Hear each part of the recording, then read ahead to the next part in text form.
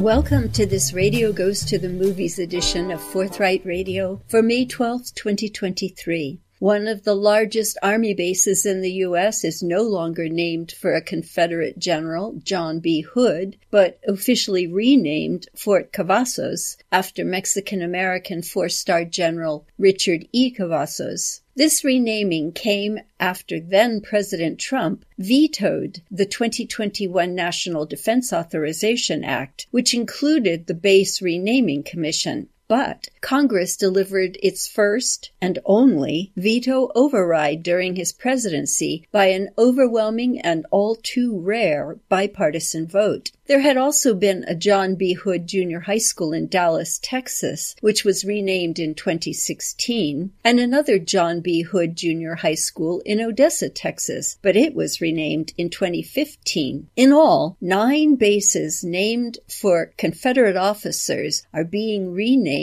to, in the words of Secretary of Defense Lloyd Austin, quote, commemorate the best of the republic that we are all sworn to protect, end of quote. As a nation, we are in the throes of a re-examination of history. But whose history? And who gets to tell it? And how do we live today with various versions of our history that were memorialized in the past? And what role does art play in this process? Whose art? And how do we best evaluate and live with the impacts of different versions of history and the potential harm and even re-traumatization that a particular version creates? These are among the questions addressed by the filmmakers of 2 documentaries that will be screening at the 2023 Mendocino Film Festival that we consider in today's program. First, we speak with Alan Snitow and Deborah Kaufman about their film, Town Destroyer. You may recall the furor over whether or not to destroy or cover up the 13 panels of the 1930s murals by popular front artist Victor Arnautoff, The Life of Washington, at San Francisco's George Washington High School. Snitow and Kaufman filmed students, parents, Native American activists, artists of different ethnicities, scholars, and museum directors, all against a background of vivid cinematography of the controversial panels. Then, in our second segment, we speak with Maria Niro about her documentary, The Art of Unwar, KRZYSZTOF WODICZKO, the brilliant Polish artist. In the 1980s, he pioneered art projected onto buildings and monuments to resist apartheid, nuclear weapons, and most of all, war. We hope you can stay tuned for that in our second segment. Alan Snitow and Deborah Kaufman's films include the award-winning Company Town, Between Two Worlds, Thirst, Secrets of Silicon Valley, and Blacks and Jews. Alan was a producer at the KTVU TV News, the Bay Area Fox affiliate, for 12 years. Before that, he was an award-winning news director at KPFA. He has served on the boards of the National Federation of Community Broadcasters, Film Arts Foundation, California Media Collaborative, Food and Water Watch, and much more.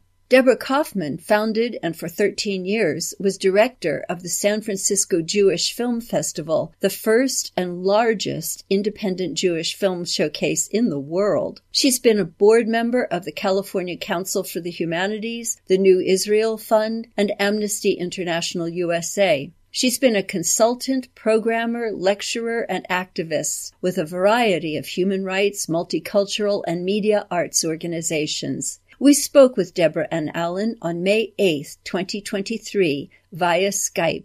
Welcome to Radio Goes to the Movies, Deborah Kaufman and Alan Snitow. Good to be here. Thank you. Thanks for having us. Your film, Town Destroyer, comes at a time of tremendous cultural ferment in the United States, when the rethinking of the history of the traumas from the European slave trade and the violent conquest of the Americas are replacing the mythological versions of history that have been promulgated since the founding of our republic. In Oakland on May 6th, California's Reparation Task Force voted to approve recommendations on how the state can compensate and apologize to Black residents for generations of harm caused by discriminatory policies. And of course, there is resistance sadly sometimes violent, to the re-examination of this history. Town Destroyer chronicles one story of this process in San Francisco, involving questions of the nature and purpose of art, when and how and for whom art is created, and who decides whether the benefits of a work of art outweigh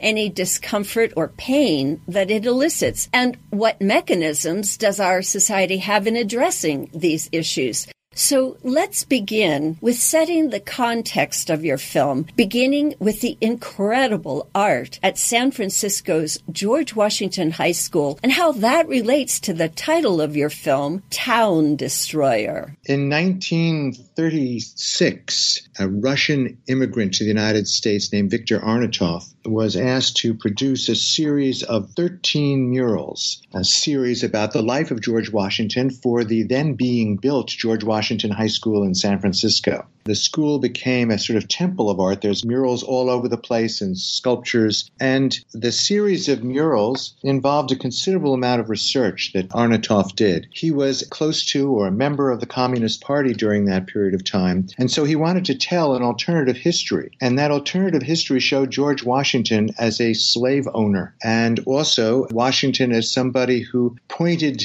the nation west to taking over the lands of native people and native nations. And it showed Washington as a surveyor, which was his initial job. And surveying for native people in the United States meant the people who came through to try to claim their land by putting it in parcels so that it could be chopped up and given to various settlers. This was something that was quite extraordinary at the time. But since that time, of course, there's been a reevaluation of what can be said by whom and how for these murals and who is looking at the murals. It's become a complicated battle over them because people may now look at these murals as being a painful repeating of a history that they don't want to look back on. They don't want to look at themselves as victims. They don't want to see a full-length, full-size corpse at eye level in the middle of the school of a native person face down dead, killed by settlers. These are real concerns that were raised to the school board in San Francisco, asking them to cover up or even paint over the murals. The fight over the murals really was unique in that they're in a school and young people, young adults, it's a high school, have to walk by these murals every day. So parents and some community organizations and some students talk to the public and to us about the feelings of trauma that were triggered looking at these images every day, while other people in the community were saying it was vitally important to face this history because the only way to fight structural racism is to confront it. So the battle was engaged in 2019 at the Board of Supervisors, and we started filming them before COVID. And throughout the several years of the lockdown and then being able to get out, we were able to interview people all around the country, mostly artists and curators at museums, Native Americans, African Americans, and others who had really interesting and complicated thoughts about the challenges of dealing with this kind of historical art and what do you do with representations and symbols of a brutal American past. And one of those artists was Dewey Crumpler, and he is especially central to the situation in that he is an artist who was involved with the Black Power reaction to the murals in the late 1960s, as well as having been inspired by the siege of Alcatraz Island in 1969, which he said was heroic, and he painted murals at the high school in response. Dewey is a wonderful artist based in Oakland. He was a professor at the San Francisco Art Institute. His art is both abstract and representational and political and gorgeous, the stuff that he's doing now. But as a really young man at 21 years old or so, he was asked by the black students at George Washington High School to paint a mural in response to the Arnotov murals. The students at that time were involved in the Black Power movement and were connected to the Panthers, and they didn't want to see themselves as victims. They wanted to see resistance. In fact, they wanted in some ways murals about slavery to show more violence of uprising against the system.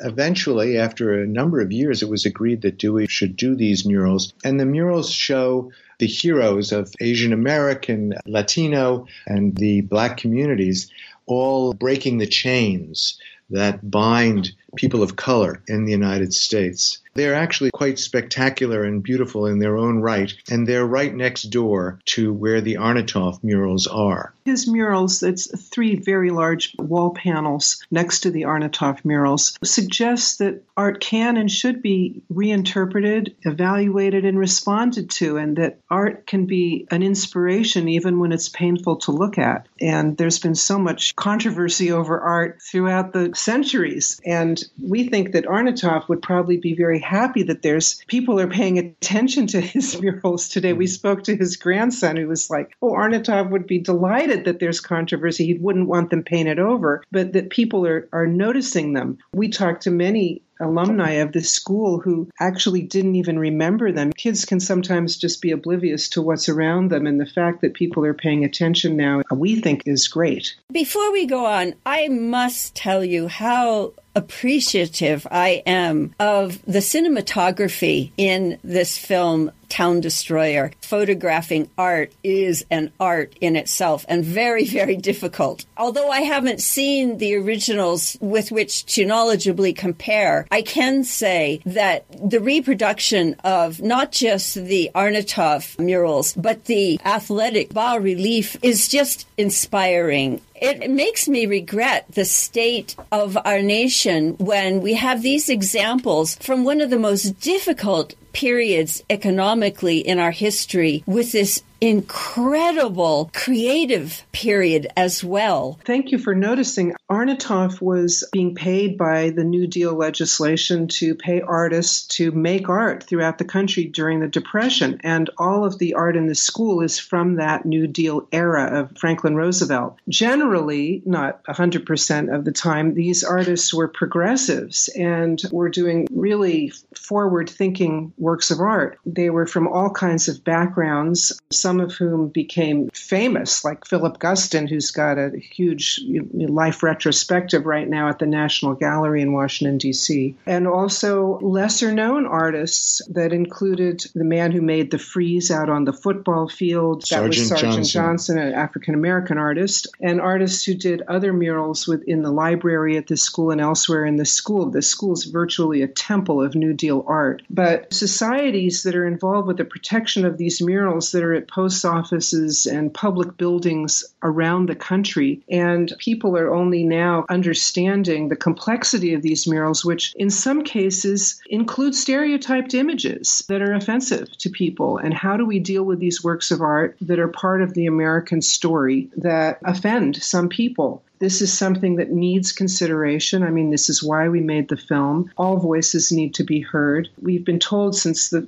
film premiered in October that there's a sense of relief that we were including a multiplicity of voices that often don't get heard, and that what is necessary at this time in America is for people to listen to each other and recognize the variety of truths that are sometimes in conflict with each other, but to recognize that there are multiple truths. As a matter of fact, you include Robin D.G. Kelly, a UCLA history professor. He says, it's not about choosing a side. We are taught that there are two sides to every story. There's not two sides.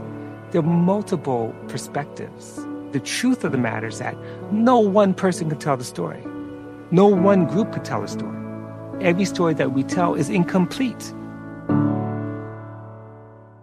One of the things that we tried to do with the film was to what a native scholar told us was an approach used in Indian reconciliation ceremony, which is to break the binary, to make it so that it's not either or one way or the other, but that you can look deeper, that you can actually try to provide some kind of way of different views being actually able to see one another. And so that became our method in the film, and we were helped greatly by our wonderful executive producer, Peggy Berryhill, who's Muskogee, who gave us her perspective on various cuts of the film and gave us context during the process. And one of the things that was very important to her and to us was to show both the history of genocide and the enormity of that process, as well also as the idea of survival, that Native people in the country are a growing population of people who are sensing their history, proud of it, and redeeming it. And so we tried to actually deal with both of these sides. One, the amazing WPA art and what it meant in its time, and also the responses of some, but certainly not all, Native people in San Francisco wanting no longer to look at the particular history in that art. Among the indigenous people that you interview is Barbara Mumby of Powhatan, Shawnee, Kanko-Maidu ancestry. And she's on the San Francisco Art Commission. She said, "We are changing the narrative. We're not going to stand for imagery that perpetuates the idea that we're defeated." We will probably likely have this conversation for another couple of decades until there is something more permanent done to address it. And Jessica Young, Seneca Cayuga of New College in Florida, added, "What we do with these murals, what we do with these names, what we do with these institutions needs to be part of a longer process of restitution, of reparations, of understanding how we can be better relatives to each other." Two things of note in that, recognizing this is process, this is ongoing, but also the radical concept that we are relatives, and that's posited against our current situation in which it's us versus them. So I have two questions. Given what's going on in Florida with the takeover of the board of New College, do you have any updates on Jessica Young's situation? Then if you have any comments about that point of view that those two women present. Jessica's concern at what's been going on at New College in Florida. DeSantis' methods of taking over public institutions, fighting Disney, etc., in order to push through an agenda that is beyond conservative, is likely going to affect her position there, but she's still there. And when the film showed at the Sarasota Film Festival, which is where the New College is located, she went and spoke, and the audience was very appreciative of the film and of her own academic life at the school. The fight continues. It's not over there. But interestingly, I think what should be said is that DeSantis and people with him in Florida are using some of the same arguments that the parents in San Francisco are using about protecting children. And I think that this has come out in many of the discussions that we've had after the film with audiences who are concerned about this argument about protecting the children from trauma rather than how do you empower kids to challenge the system and really face and fight against structural racism. It's a deep problem, and it has to be taken on forcefully because we can't use the idea of one child being hurt as an excuse to ban all books about the LGBT community or to ban Toni Morrison and books like Art Spiegelman's Mouse, because somebody's going to feel traumatized by learning about the histories of oppression and racism. Towards that end, Paul Chott-Smith, who is of the Comanche Nation, he is the museum curator at the National Museum of the American Indian. And among the many things he says is, I think if people assert something is triggering, if they feel like they are personally hurt by presentation or an image, you can't debate that. You have to accept that that's how that individual feels. At some point, the intentions of the artist don't matter. It's about how it's received. It's in the world. And I think the idea of it being something to teach, it's like the idea of nuance. It's sort of a quaint notion now.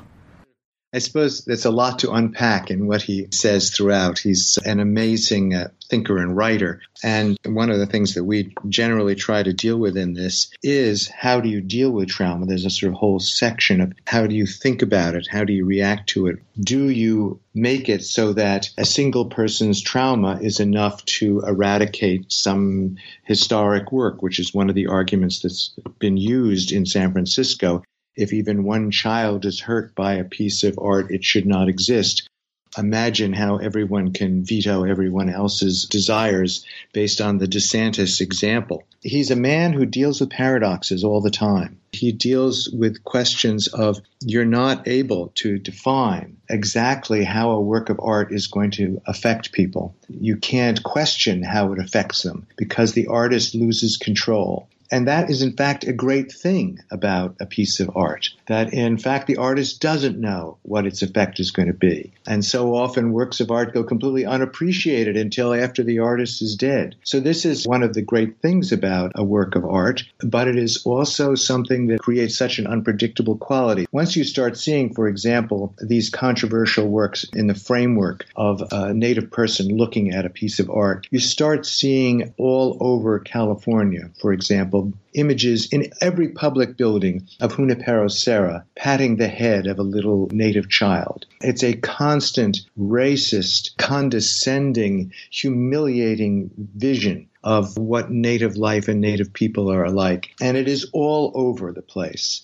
This is work that at the time people were proud of, and they sort of identified with the good way that the Native people were treated in California, which was, in virtually all the histories that we've read, the worst genocidal campaign in the United States history, in which, as Barbara Mumby says in the course of the film, our school system doesn't talk about the brutality of it. Children are only taught about the mission system as being a place of refuge, a place to save Native people, to show them the Word of God. It doesn't tell you the actual truth of what happened in the mission system, the history that was so devastating to Indigenous people.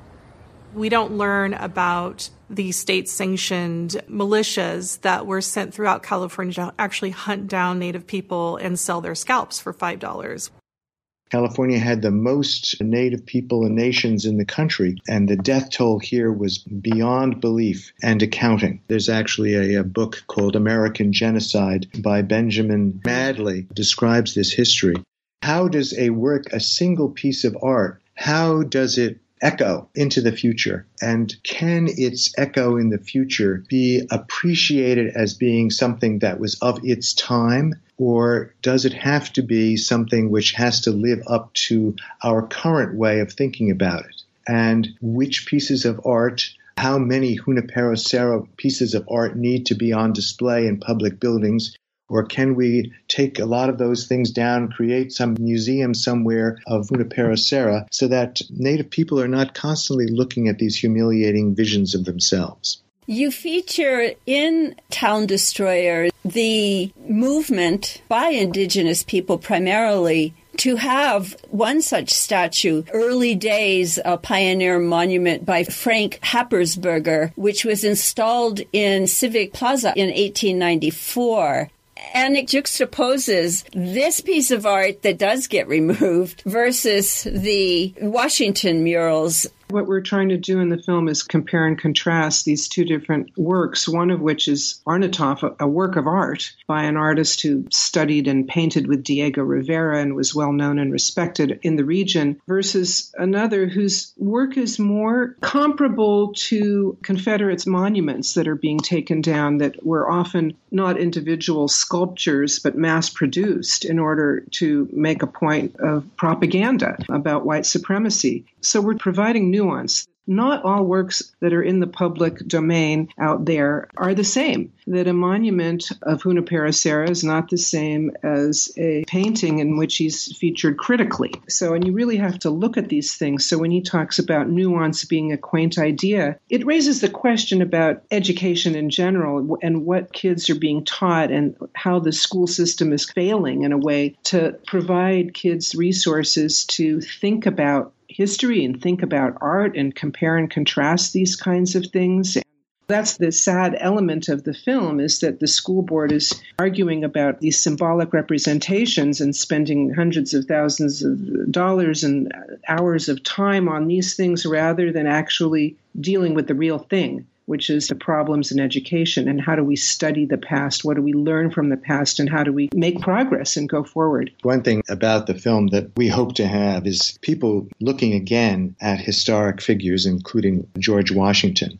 When we talk about the intention versus the impact, it's important when you're looking at the early days monument as being something which was a representation of a white supremacist view that was unchallenged in the 1890s. One of the other aspects that we wanted to get across was something that we didn't know before we started this film. When George Washington was General George Washington during the Revolutionary War, he ordered General Sullivan to attack British forces and their native allies in the Iroquois areas of northern New York State after a number of attacks on pro-patriot, as it was called, towns and cities. And so you had very bloody warfare going there, and Sullivan was ordered by Washington to go up there and destroy Iroquois villages and towns, destroy their crops, disperse their people. This would be a war crime in our current way of thinking about things, driving civilians toward enemy lines. The Seneca called Washington after this destruction of Iroquois villages and people up in that area, called him Town Destroyer. And it was a name that he actually was proud of during parts of his life, even though I think at various points later on, he was considered somebody who wanted to negotiate with Native people. And we had, for example, at one of our screenings in Washington, we had a Mohawk man get up and say that he liked the film very much, and he wanted to add that Washington was the first person to sign a treaty of peace with an Iroquois nation. And there was this other way of looking at Washington, even coming from a Native person. It's fascinating for us how there are so many different sides to history and so many different ways of looking at things, so much of which is not included in our education, even about the founder of the country. You have incorporated in a very short time, it's only 55 minutes, a tremendous amount of information, both intellectual and visual and auditory. Kudos to the sound people on this as well. Will you be coming to the Mendocino Film Festival? Yes, we're going to be there for the whole festival with our executive producer, Peggy Berryhill. We love Mendocino. We're happy that people are getting a chance to see the film and discuss it, and the conversations have been really inspiring and provocative and exciting. So we're hoping to have those conversations with people who come to the festival in Mendocino. And we're also delighted that we'll be showing the film more and more in high schools. We'll be doing a screening at Mendocino High School during the Mendocino Film Festival, and I think in the next week or two, all the students at Fort Bragg High will have been given a chance to see the film, and we'll be doing a Zoom discussion with them afterwards. And we're finding these discussions with high school students very exciting, and especially as we're finding a number of times that they're working on their own murals and trying to figure out what kind of vision of their own lives and of the current time to portray in their own work. That's a great thing. Very exciting. Exciting for us. Very exciting. Deborah Kaufman and Alan Snitow, thank you very much for creating this film and for being our guests today on Radio Goes to the Movies. We very much appreciate it. Thanks, Joy. Thanks so much. We go now to Maria Niro's award-winning documentary, The Art of Unwar, about a radical interventionist artist, Krzysztof Wodziczko, who was born in Warsaw, Poland, 2 days before the uprising and destruction of the Warsaw Ghetto. Maria Niro is a New York City-based artist and award-winning filmmaker whose work has been broadcasted on television and screened in theaters, festivals, and museums worldwide. She's a member of New Day Films, a filmmaker-run distribution company providing social issue documentaries to educators, founded by American Academy Award-winning documentary filmmaker, activist, and feminist Julia Reichert in 1971. She serves on the advisory board of More Art, a nonprofit organization that supports collaborations between professional artists and communities to create public art and educational programs that inspire social justice. We spoke with Maria Niro via Skype on May 2nd, 2023. Welcome to Radio Goes to the Movies, Maria Niro. Thank you for joining us today.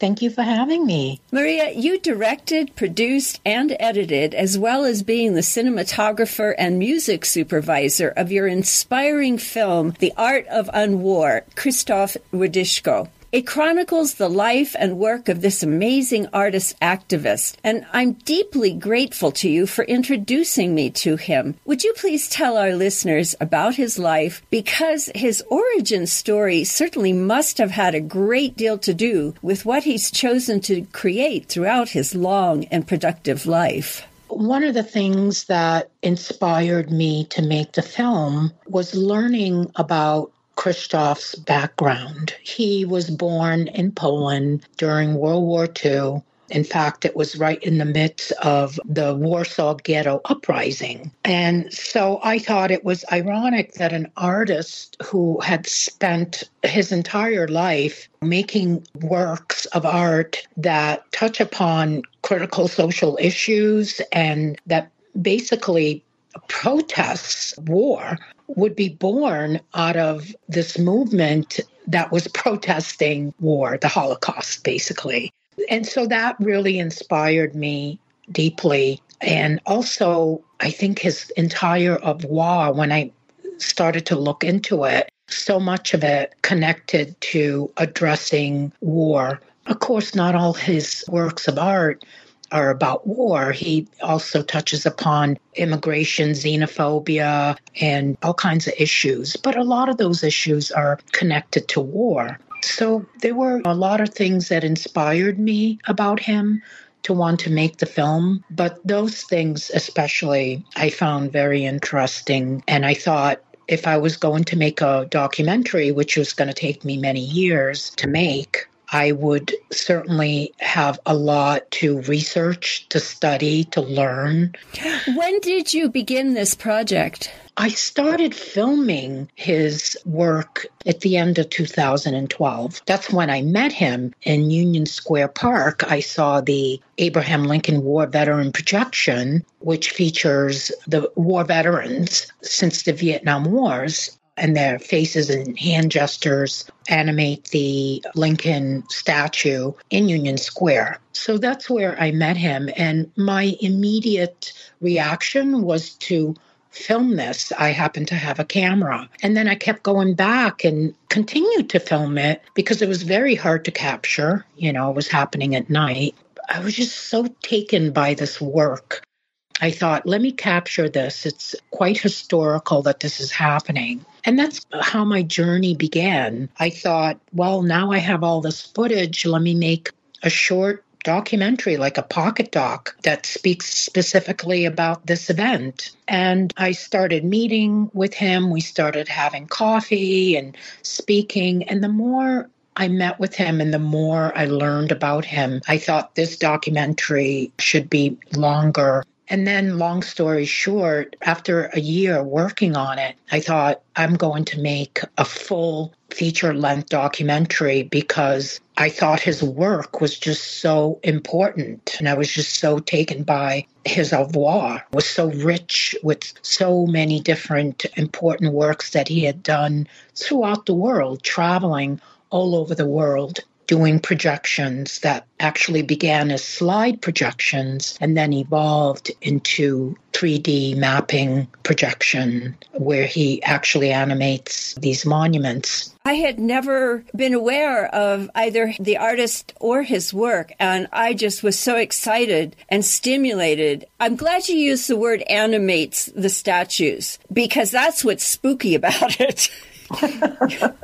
It's not every day that we see a statue speaking. It is haunting. There is this haunting element to it. Also, this idea of that we want to, today, there's so much concern with monuments, with the questionable ones, and so many monuments have been removed. I just think that Krzysztof takes it a step beyond, where he shows us this is another approach of how you can deal with questionable monuments. He doesn't address Confederate monuments per se, but he does address the monument itself, and he finds a way, instead of just removing it, to deal with it, to make it useful so that they talk to us. I think that's brilliant. I absolutely agree. And you were brilliant to begin filming as soon as you saw it. That is very fortuitous that those things came together like that.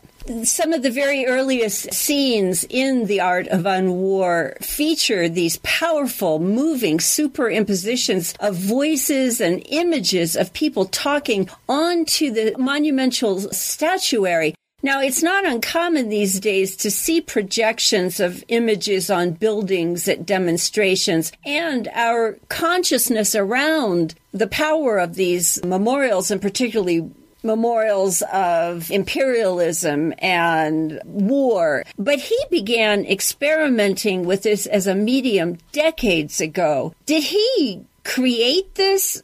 I mean, you demonstrate throughout the movie what an innovator he is, an incredibly creative person with profound technological abilities. He combines his artistic vision with his deft understanding of technology.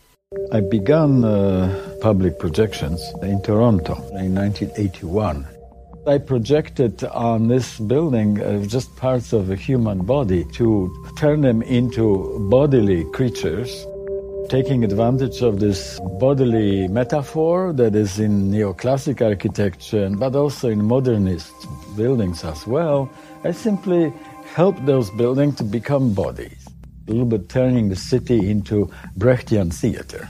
But it was very clear that they really resembled, in many ways, people who work in those buildings. Key turning point was when I saw a group of people who looked at this and started to laugh. The laughter was a revelation to me, because it's clear that they realized that there is something in those buildings that is inside of them. I projected on the Stuttgart Victory column, which resembled a missile.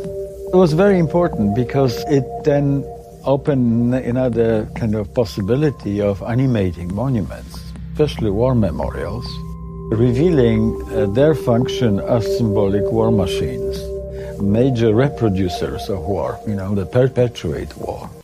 Explain to our listeners a little more deeply exactly what he does and how he does it to enliven these brass and bronze monuments like Queen Victoria or Abraham Lincoln. It's spooky. It really is. I don't know of any artist, by the way, that does what he does. I mean, there are artists out there who certainly project on facades. And I've seen some artists who have projected onto statues. But I don't know of an artist who has done what he does, which is a social practice. Okay. By that, I mean, he works with organizations who represent communities, who are involved with communities that represent homeless people or migrants or war veterans. And so he connects with these organizations who bring the people and connect the people to his projects. And he makes them into co-creators to a large extent. So I don't know an artist that has a social practice where not only is he projecting onto monuments, but he's connecting with the people, working one-on-one with these people that are often marginalized or don't have a voice in society. And he gives them a way to speak about their plights, to speak about their situations and their experiences that, frankly, people just don't want to hear because people are so involved in their own lives. But he finds a way, after he videotapes them and records them, he edits all the people together and kind of makes like a collective voice projected onto the monuments and animates the monuments so that their voices are coming through, for example, Lincoln, war veterans speaking about the atrocities of war, their experiences of war, the dehumanization of war through Lincoln. All of a sudden, Lincoln becomes now this historical figure. We look at him in such a different way, whereas before, we may walk by the statue and just look at it as this statue of this figure in the past that we don't really think about. The other element to his work which is very important, is the place. He's not choosing buildings and facades or monuments at random. He's not choosing them because he thinks that these were crafted beautifully and so I need to make art upon art. No, he is choosing these objects, these facades, these monuments, because they have historical implications. And he's working with these places such as Union Square, where the Lincoln projection was, for example.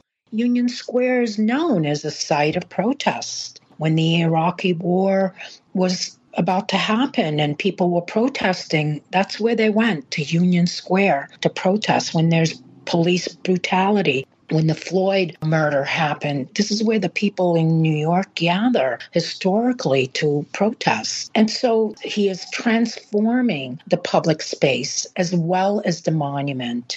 And we can think of public spaces like a mise en scène by the time he brings his projectors and starts to animate, and then the crowd gathers around this happening. And all of a sudden, the public space is no longer just a space that you're walking through. I mean, he's literally taking it over and transforming it into a place where it's democracy. The meaning of democracy is happening right before your eyes. People are speaking freely about their experiences that are as a result of the choices that our governments make on our behalf, in our name. Wars are not just done, they're done in our names. And so to me, it made sense that these people are telling us the truth, their experiences of war and what it means to them. Speaking about veterans, speaking about their moral wounds, as well as immigrants. Revolutionary artist Dred Scott says early on in your film, my first encounter with his work, it was just like as a young artist looking for older artists who had done what I was trying to figure out how to do. Krzysztof is radical, he's badass. In the mid-'80s, Wodiczko had projected a swastika on the South African consulate, which I thought was amazing. South Africa was a racist country, and anti-apartheid movement was big in the world, actually, but particularly across the U.S. Most artists didn't learn about artists who were doing intervention in public space. The fact that art didn't have to ask permission, that it didn't have to be in a refined space, that was phenomenal, that the ordinary public could just see it. An intervention is art that interrupts the everyday in such a way that it makes people have to rethink their situation. And I think it goes back to this concept of the avant-garde to merge art with life. In order to do that, you have to take art off the wall and put it in the street. And Krzysztof's art and his vision is deeply radical in the sense that it digs into the roots of our current human culture that perpetuates war. And there is seemingly nothing too huge or celebrated that he doesn't examine, criticize, and utilize in his critique, such as the Arc de Triomphe in Paris. And the visuals, Maria, that you offer us along with his commentary really do allow us to see these things with a necessary new vision. Culture of war and culture in general of any nation is perpetuating a certain number of shortcuts, cliches, and narratives that help people to join the war. We romanticize the war, and those monuments are very much part of this process of telling us the things that romantic vision of war, the kind of sense of mission and lofty kind of sacrifice that the war offers. It's being reproduced, replicated silently through those war memorials. Arc de Triomphe, the biggest symbolic war machine in Europe. It's amazing how many people are visiting it with children and families from all over Europe, all over the world. In the middle of European Union, it's a kind of contradiction in some ways. The whole narrative of the monument is about that peace can only be achieved through war. There's a whole sequence of sculptures that show from departure to peace. But, that peace was obtained at the expense of an incredible amount of dead people. Napoleonic Wars provided pretty much of a model for other wars, even more bloody. So would you tell us about Krzysztof's ARC project, which art historian and critic Rosalind Deutsch said it could easily be classified as visionary architecture, and yet Krzysztof says that it is meant to be built. First of all, I want to say I'm so grateful that Dred Scott participated in the interview. He was very much inspired by Krzysztof, and that's how our conversation began. And I think he really adds a lot to the film, as well as others, and especially Rosalind Deutsch, who has been writing about Krzysztof for decades, since the mid-1980s. The Arc de Triomphe is a way, I think, first of all, I have to say it's a proposal. I often refer to it as a project, but it is a proposal. It hasn't happened. But this is a spoiler. We don't know that in the film until more closer towards the end. But we can guess that from what Krzysztof tells us about war from his perspective, which I think is pretty much on the money, is that we're really not anywhere ready for this project to have happened. He basically wants to build a fortress-like structure around the Arc de Triomphe, which is the monument to war. And he envisions this structure to work like an institution. In fact, he calls the project the World Institute for the Abolition of War. And the way he envisions this would work is tourists who come from all over the world, I think there's 1 million people that come annually to visit the Arc de Triomphe, would not only come, but he would invite scientists, social scientists, philosophers, activists, and politicians, and all kinds of people and tourists to partake in this investigation into how can war end, what we can do, study how wars begin, and study how certain wars have ended, and make it basically a site for peace activism, a site to abolish war. The brilliance in the project is that it's really meant to transform our war consciousness. That's, to me, the brilliance in the project. And we don't have that today in society. We don't really have tools that transform our war consciousness. In fact, we have an abundance of tools that do the opposite. There's so much. We have such a gun culture. And our gun culture in America, for example, is not just a gun culture. It's a military rifle culture is what it's become, where kids are killing other kids and the militarization of police. And we really are going the opposite way. Everything that Krzysztof is talking about, we're going in the way, way opposite way. And so I think it's a project that's needed. And even though I don't see it happening in his lifetime, because we really are so far away from our consciousness, is so far away from what he would want to do from ending war. But I think it's important that we talk about the possibility of this. The utopian aspect of this project is what makes it brilliant, what appeals to me on the project, because I think about the possibilities and the fact, like Annie Lou says, it's the impossibleness of it all, which is so true. But that's how things started. Like slavery, to end slavery it was impossible. People would always say it's impossible to end it. But the idea starts with that impossibility, right? And then thinking that, yes, we can do this. There is a way. It seems impossible, but why not? Why not? Germany ended war. Japan ended war. These were cultures of war not long ago. They were cultures of war, very much embedded into war, very much the way the United States is. So I think his projects speak on such a deep psychological level, too, which is what I really like about his work, as well as the philosophical and the ethics of it. I don't remember who says it in the film, but somebody says that he takes the notion of healing seriously, what might actually heal society.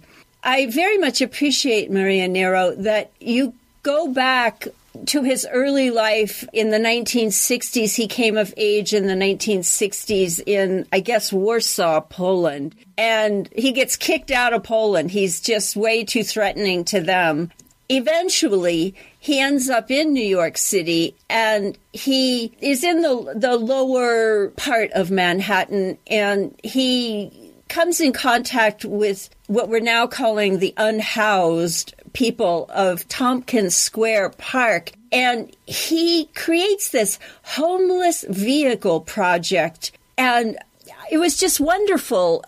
Describe for our listeners what the homeless vehicle looks like. Well, the homeless vehicle is such an interesting project. What it is it's a shopping cart, which the unhoused often use till this day to carry their belongings. But it's a shopping cart converted into a vehicle where you could sleep in.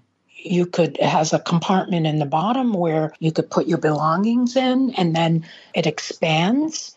It gets smaller, it contracts, but it also expands so that a person could feasibly sleep in it. And he didn't make it as a prototype to solve the homeless issue that was happening at the time, which is what they were calling it, that there were over 100,000 homeless people in the 1980s in Manhattan. During the time that he made the homeless vehicle, the mayor and all kinds of people, city officials, were trying to figure out, how do we handle the, quote, homeless problem? What do we do with them? And all kinds of just hideous kinds of solutions they were coming up with.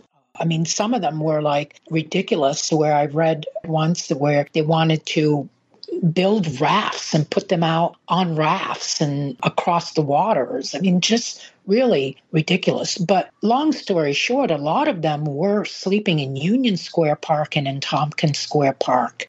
Christoph happened to live on the other side of the Tompkins Square Park, and every day on his way he was teaching in Long Island at that time, he would walk across the park and see them. He couldn't help but see them. And I think for someone who came from communism, who in his time, there were problems in the country where he came from, where at the time it was communist Poland.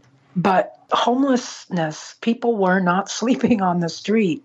You had food shortages, but you didn't have people sleeping on the streets in Poland. That just didn't happen. So I think for him, someone who was thrown out of his country probably must have felt really so moved by seeing this. This is the way I see it in having got to know him and his life story. And so he made this vehicle not as a prototype to solve the problem, but as a way to bring attention to the problem and say, this is what it's come to design. This is a design for a problem that should not exist. And so it's really to make an example out of the situation. And that's the brilliant part of it all. This is the beginning of Christoph's interrogative design. Shortly after this, maybe a year or two later, he had written what's sort of like a manifesto, if you will, called Interrogative Design. It's very well known among designers, especially architecture and design world, which is all about how to address issues using design to address social issues. So I just thought I'd mention that to you because he's known for this. And he would later go to MIT and start the interrogative design program and teach there for almost a decade, making interrogative design works. Well, Maria Niro, we're just about out of time. Final words for our listeners. I hope you will see The Art of Unwar. If you can't catch it at the Mendocino Festival, June 1st through the 4th, and you're an educator, you can rent it on New Day Films, which is newday.com. And also it will soon be available to rent through different outlets. And you can go to www.un-war.com, unwar.com, and get more information. Will you be attending the festival, Maria? Unfortunately, I can't make it. As much as I wanted to come back to California, I'm not going to be able to make it, sadly. Your work speaks for itself, and I again thank you very much for creating this magnificent film, The Art of Unwar, KRZYSZTOF WODICZKO. Maria Niro, thank you so much for being our guest on Radio Goes to the Movies. Thank you so much for having me. I really appreciate it. I'm so grateful that you liked the film and had me as a guest. You have just heard an interview with Maria Niro, whose film The Art of Unwar, KRZYSZTOF WODICZKO, will be screening on Friday, June 2nd at 4 p.m. at the Matheson. In our first segment, we spoke with Alan Snitow and Deborah Kaufman about their film Town Destroyer, which will also be screening on June 2nd at 1 p.m. at the Coast Cinemas. You can find out more at mendocinofilms.org. The views and opinions expressed on Forthright Radio are those of the speaker and do not necessarily represent those of this station's staff, its members, board of directors, or contributors. Forthright Radio is a Beyond the Deep End production, hosted and produced by Joy LaClaire. You can hear past Forthright Radio programs by going to our website, forthright.media. Folks, while I have your ears, KZYX is in our silent fundraising drive. It's a great time for you to get ahead of our on-air pledge drive, which is beginning on May 19th and running till May 29th. Any funds you contribute now will go towards our goal to keep Mendocino County Public Broadcasting alive and thriving. Listener-supported community radio is a revolutionary model of broadcasting that appeals to only a certain kind of person who understands that as news and information outlets are going bust, it is crucial to keep our own homegrown, homemade information entertainment community connections together. So please, go to kzyx.org and click on the Support KZYX button. There, you'll find lots of ways to contribute. Thanks for listening and for supporting our community radio station, KZYX&Z. Till next time, this is Joy LaClaire, signing out for now.